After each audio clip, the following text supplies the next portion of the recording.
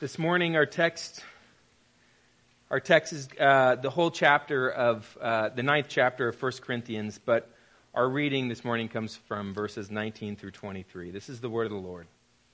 For though I am free from all, I have made myself a servant to all, that I might win more of them. To the Jews I became as a Jew, in order to win Jews.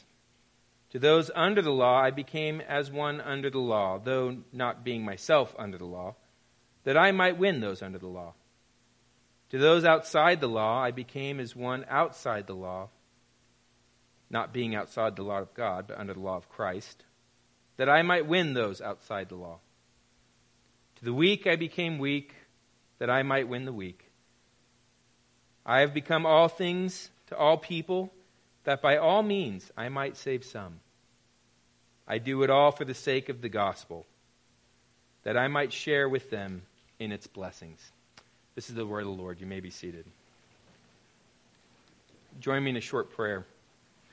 Father, Son, and Holy Spirit, we pray for the preaching of the word that's happening across many different churches, many different states, many different countries, in all sorts of different contexts. I pray that you would be with the believers, the worldwide church this morning, who have already met and who have yet to meet. I pray that your Spirit would go forth, as we know it will, because you promised it to us. I pray now for this church, for this congregation, that our hearts would be open to what you would show us, and that your Son would be lifted up. Amen. Well, like I said, this morning we're going to focus on the 9th chapter of Corinthians, and so I'm going to walk through it, and then at the end, and then I'm going to focus mainly on verses 19 through 23. But I want to begin with this story. I heard a preacher, an African-American preacher, black preacher, preach on this text, and he asked a question, and I'm going to relay that question to you. He told a story about being an African-American preacher. He's the minority in our denomination, the PCA. And he is asked quite frequently by different churches and by different elders and by very well-meaning people, hey, look, our community is diversifying. We're getting all sorts of, we're ethnically diverse, and we want to reach out to the African-American community. What can we do? What can we do to reach out to them? And he appreciates the question, and he tells the story of him responding in many different ways. He said, but the one church that really stuck with him was the most honest church he'd interacted with. And they said this. They said, what can we do to reach out to our community? It's diversifying around us, and we're primarily a white congregation. We want to reach out to our African-American people around our church. And they said, what can we do differently, but not change anything we do? Right? And they were honest about it, because he said, most churches, when they ask, what can we do, they leave that last part out. What can we do, but we don't want to change anything about us? And that's an interesting question. And he says, look, for the sake of the gospel, and he goes on to preach his sermon. But I want that question to resonate with you right now in this room. What can we do, even if it means doing things differently, for the sake of the gospel? What do we need to keep doing, even though it's hard, for the sake of the gospel? Keep that question in the back of your mind as we walk through this passage, because that's certainly what Paul wants us to be thinking about.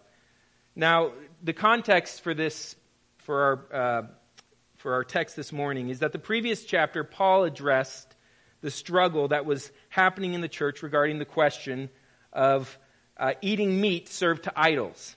And there was disagreement in the congregation in Corinth about should we be allowed to eat the meat or should we not? Pastor Lloyd addressed this last week, and Paul says, he encourages the church not to eat meat previously used in pagan worship if it caused some brothers or sisters to go against their conscience.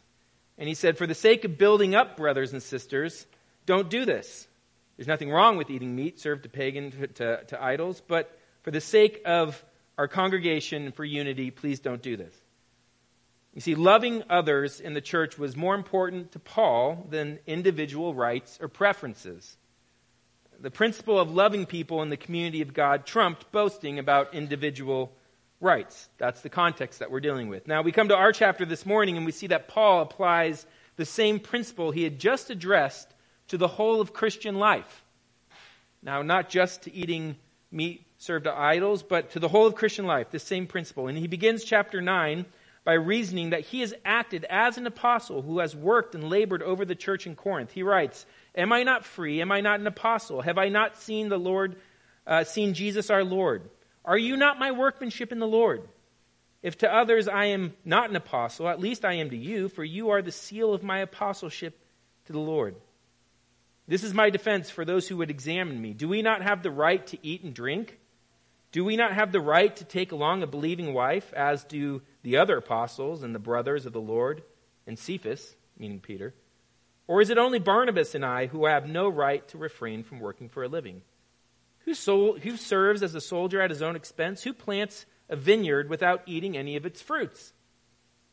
Or who tends a flock without getting some of the milk?" Of course, these are rhetorical questions, but the idea here is that Paul was an apostle who preached and taught and labored over the church in Corinth. And he had a right to compensation. It's interesting to note here that even in verse 5, he goes so far as to say that he has a right to bring a spouse along in his ministry. And some academics think that what he means by that is he has a right for him and his spouse to be supported financially. Peter certainly did. He goes on to use a metaphor, which he will do again later, by stating, "Who plants a vineyard without eating any of its fruit?" He then goes on in a few verses later to quote Moses from Deuteronomy 25:4, "You shall not muzzle an ox when it treads out the grain," meaning those who do the work have a right to enjoy the fruits of their labor. What specific fruits, you might ask? Paul goes on in verse 11, and he says, "If we have sown spiritual things among you, is it too much if we reap material things from you?"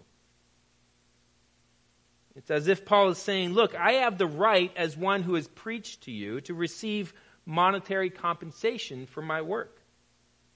It's consistent with the biblical commands from Moses.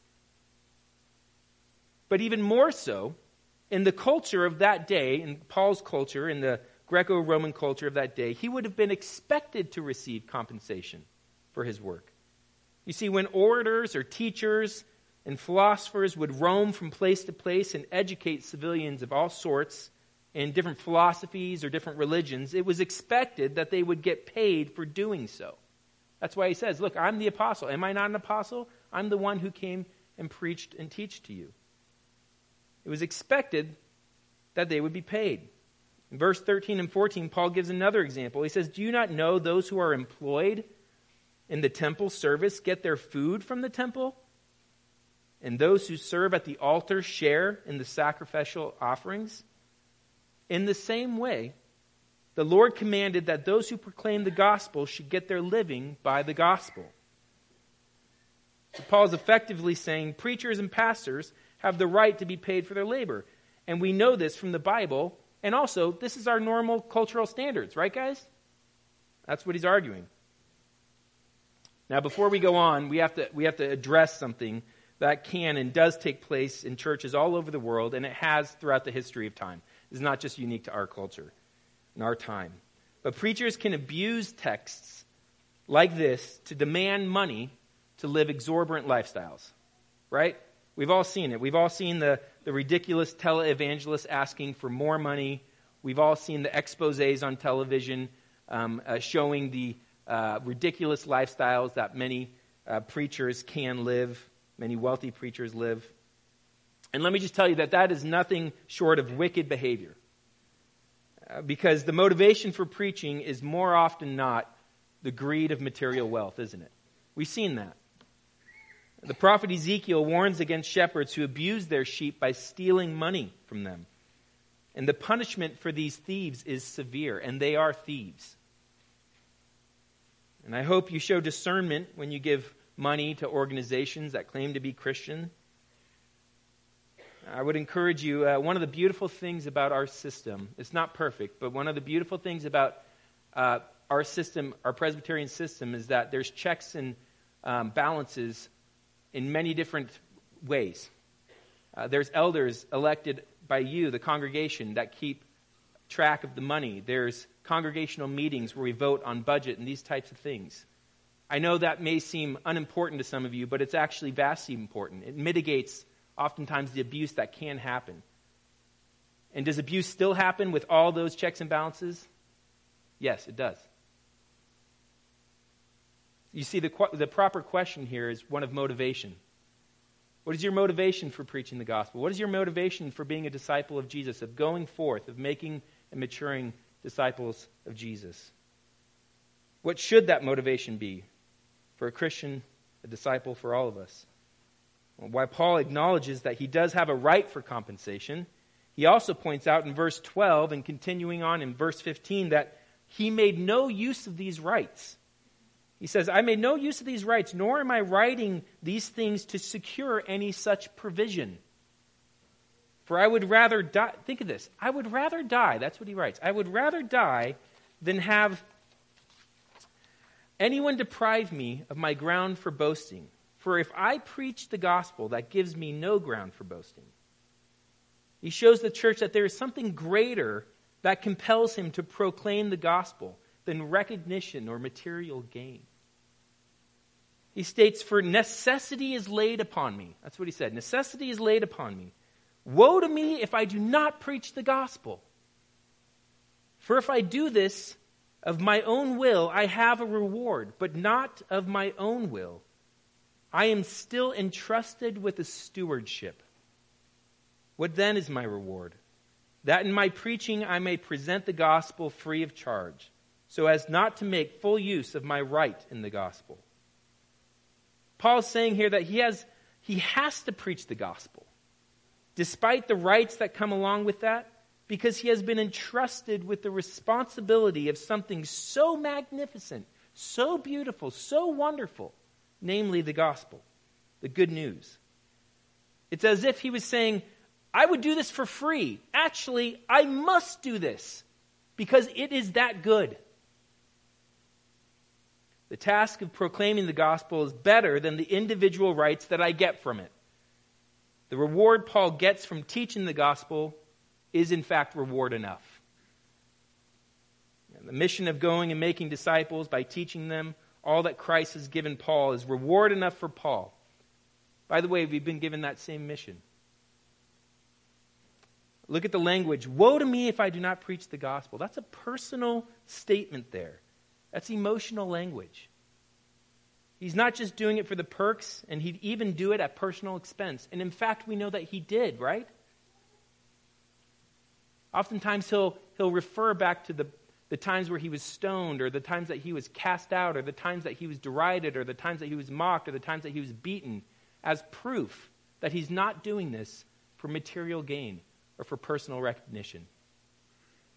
A while back, I heard another preacher, another pastor preach on this passage, and he used this example.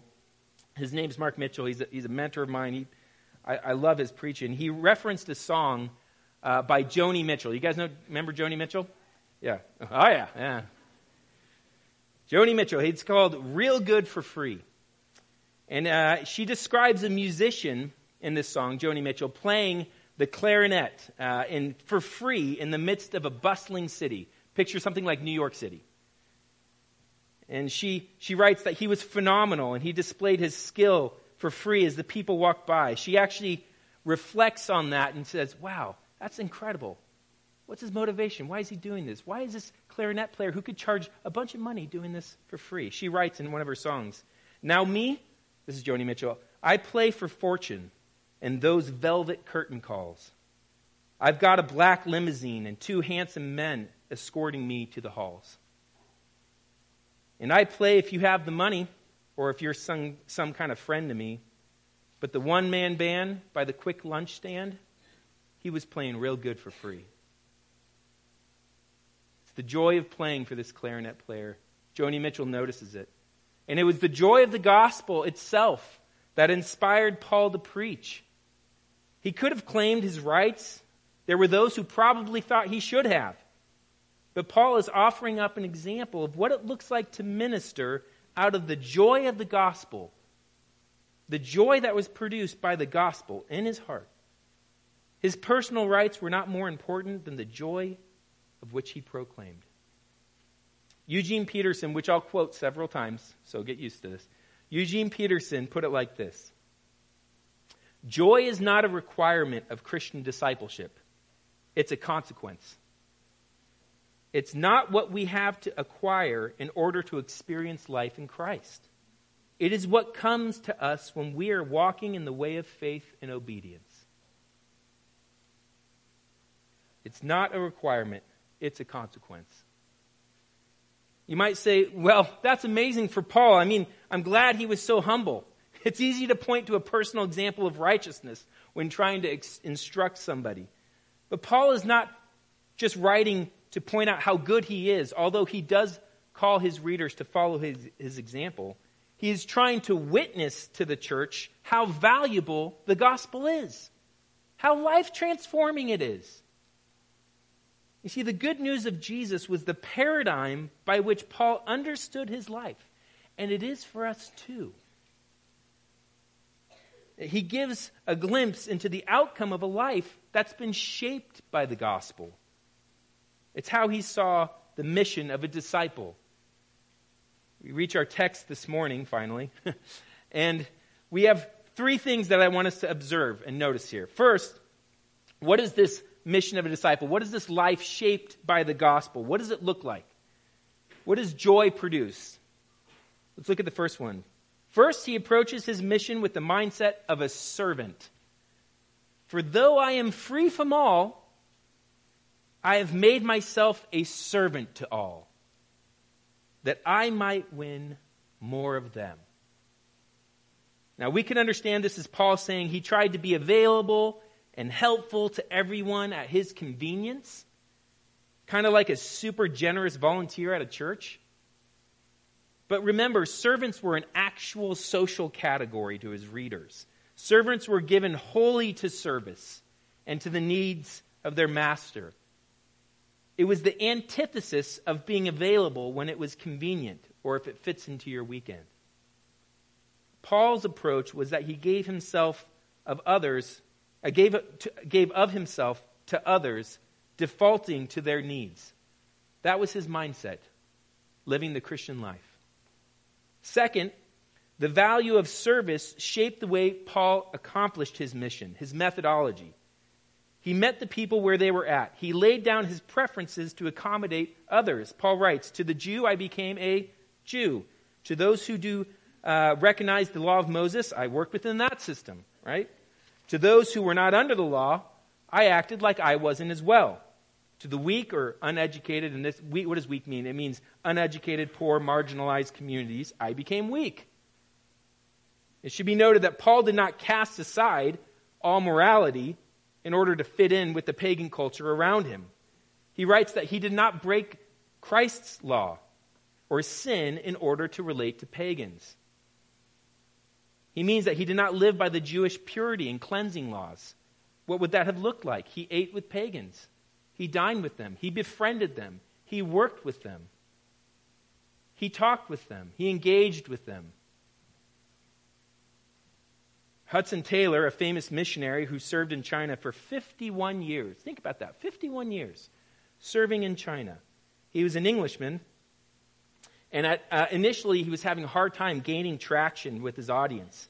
Now, he dressed like an Englishman would have in the mid-1800s, late 1800s, with a fitted suit and short hair and a beard. And he changed over time and started dressing in traditional Chinese robes and grew long braided hair the back of his head in order to gain credibility with the local community. His mission was even non-denominational, accepting all those who wished to see the gospel go forth and disciples of Jesus made in China.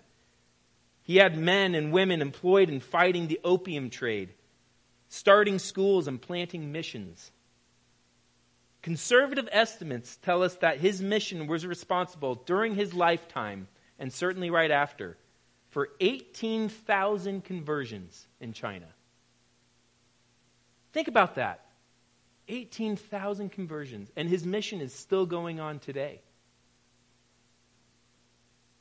Lastly, Paul reminds his readers of the motives behind his actions. He writes, I do all this for the sake of the gospel, that I may share in its blessings.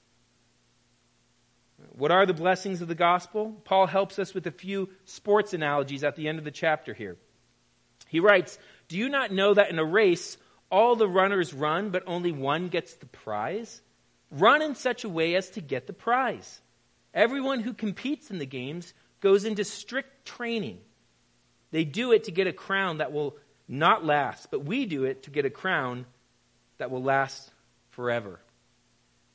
I looked this up in the commentary, and I don't know if this was like a commentator's joke or not, but he said, look, the crowns that they would have would be like withered, what's the vegetable? Celery.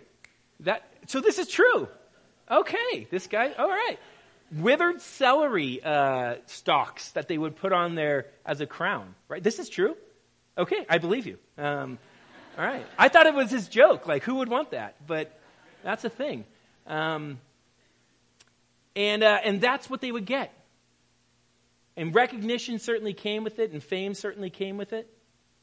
And that's the best version of the crown that they would get.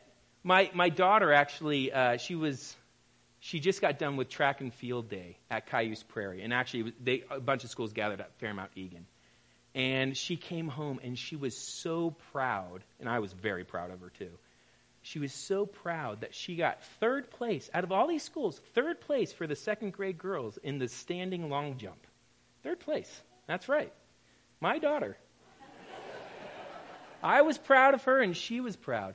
And she got fifth place in the fork relay. I don't know what that means.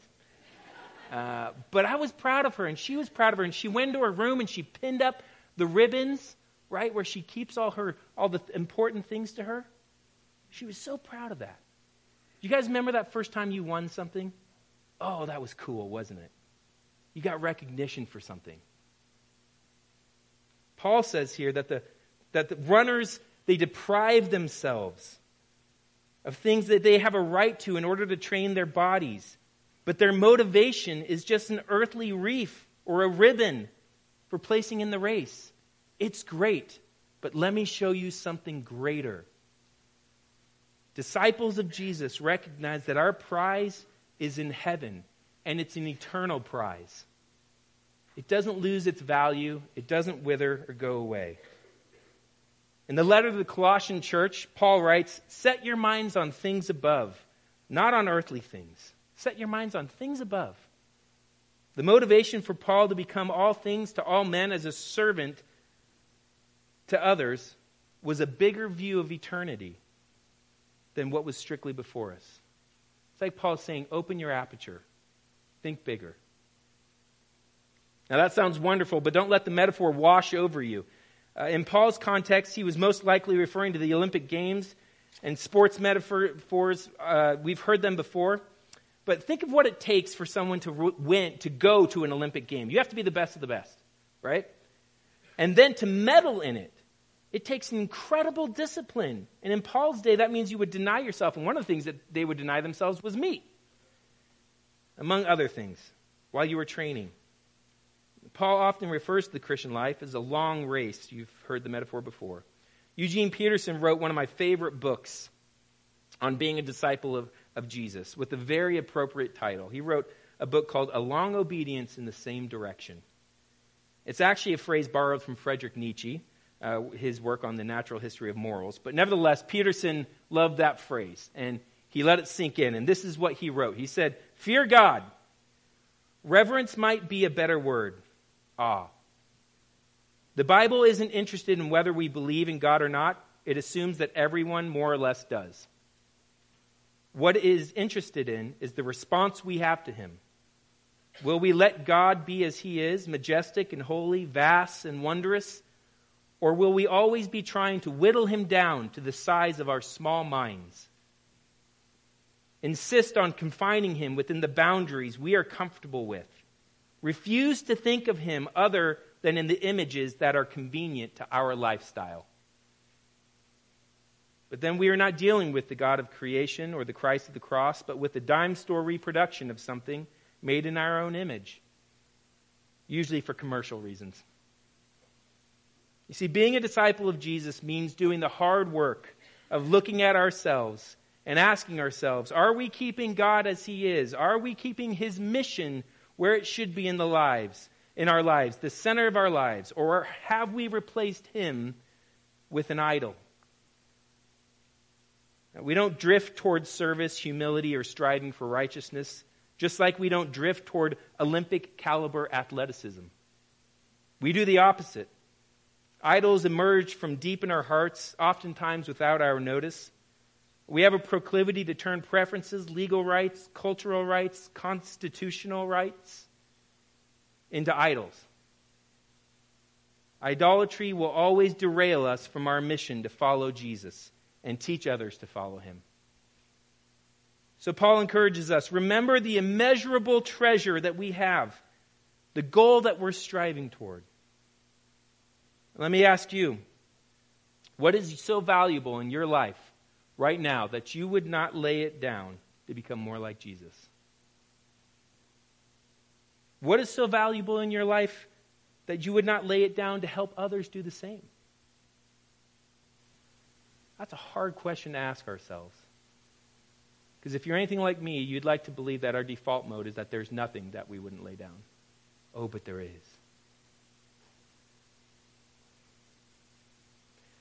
Here's the good news. Jesus laid everything down for you and I before we laid down anything for Him. Jesus laid everything down on the cross despite our unwillingness to lay anything down for Him. And Jesus lays everything down on the cross in spite of our unwillingness to lay everything down for each other. That's the good news of the gospel. Not only that, but He promises to recreate this heart in us. Can you believe that? He not only did what we couldn't do, but He's doing what we don't want to do. He's recreating that in us. When we confess our idols to Him and let Him do the hard work of transformation, and it is hard work. It is training. It is discipline. Eugene Peterson writes, "We are traveling in the light toward God, who is rich in mercy and strong to save. It is Christ, not culture, that defines our lives. It is the help we experience, not the hazards we risk, that shapes our days." The high school group has been studying the book of Revelation for this last year in our Wednesday night youth ministry, and we just finished it this last week. And we were all excited. But in the book of Revelation, John encourages Christians to continue on despite the growing Roman persecution that was happening to his readers. And he's given several pictures of heaven. And he's trying to encourage his readers to endure, to avoid imperial worship.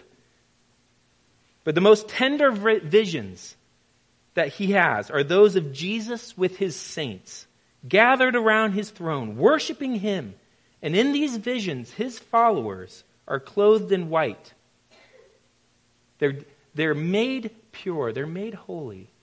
But the most beautiful and the most glorious and the most majestic thing about these visions is not how good the people are. It's how beautiful Jesus is. He's at the center of the throne. He is our heavenly thought. That is the heavenly blessing that the gospel gives us. It's Jesus. We get Him. Those who set their minds on things above will not grow tired in the race, even though it is difficult. But when we see Him, everything else fades away. Brothers and sisters, fathers and mothers, children, do not let your heart make into idols what will take us away from our mission. what will prohibit us from loving one another. The mission is the vision of Jesus. Confess what is sin. Turn to Jesus in a long obedience, in his direction, so that you too may share in the blessings to be used for the sake of the gospel. What is the answer to your question? What must you do? What must you change for the sake of the gospel? The only way that's going to happen is if Jesus becomes more beautiful in your life. Let's pray. Father, Son, and Holy Spirit, I pray that as you recreate in us your heart, as you did for Paul, that we would practice obedience. We would strive in the race. And by doing so, we can put everything in this world in its proper context. We can become what we need to become. We can do the things we need to do. We can lay down our preferences and our rights to love each other and to love you, to carry forth your mission. What a wonderful promise you've given us, that you will recreate in us the joy of the gospel. Thank you, Father. Amen.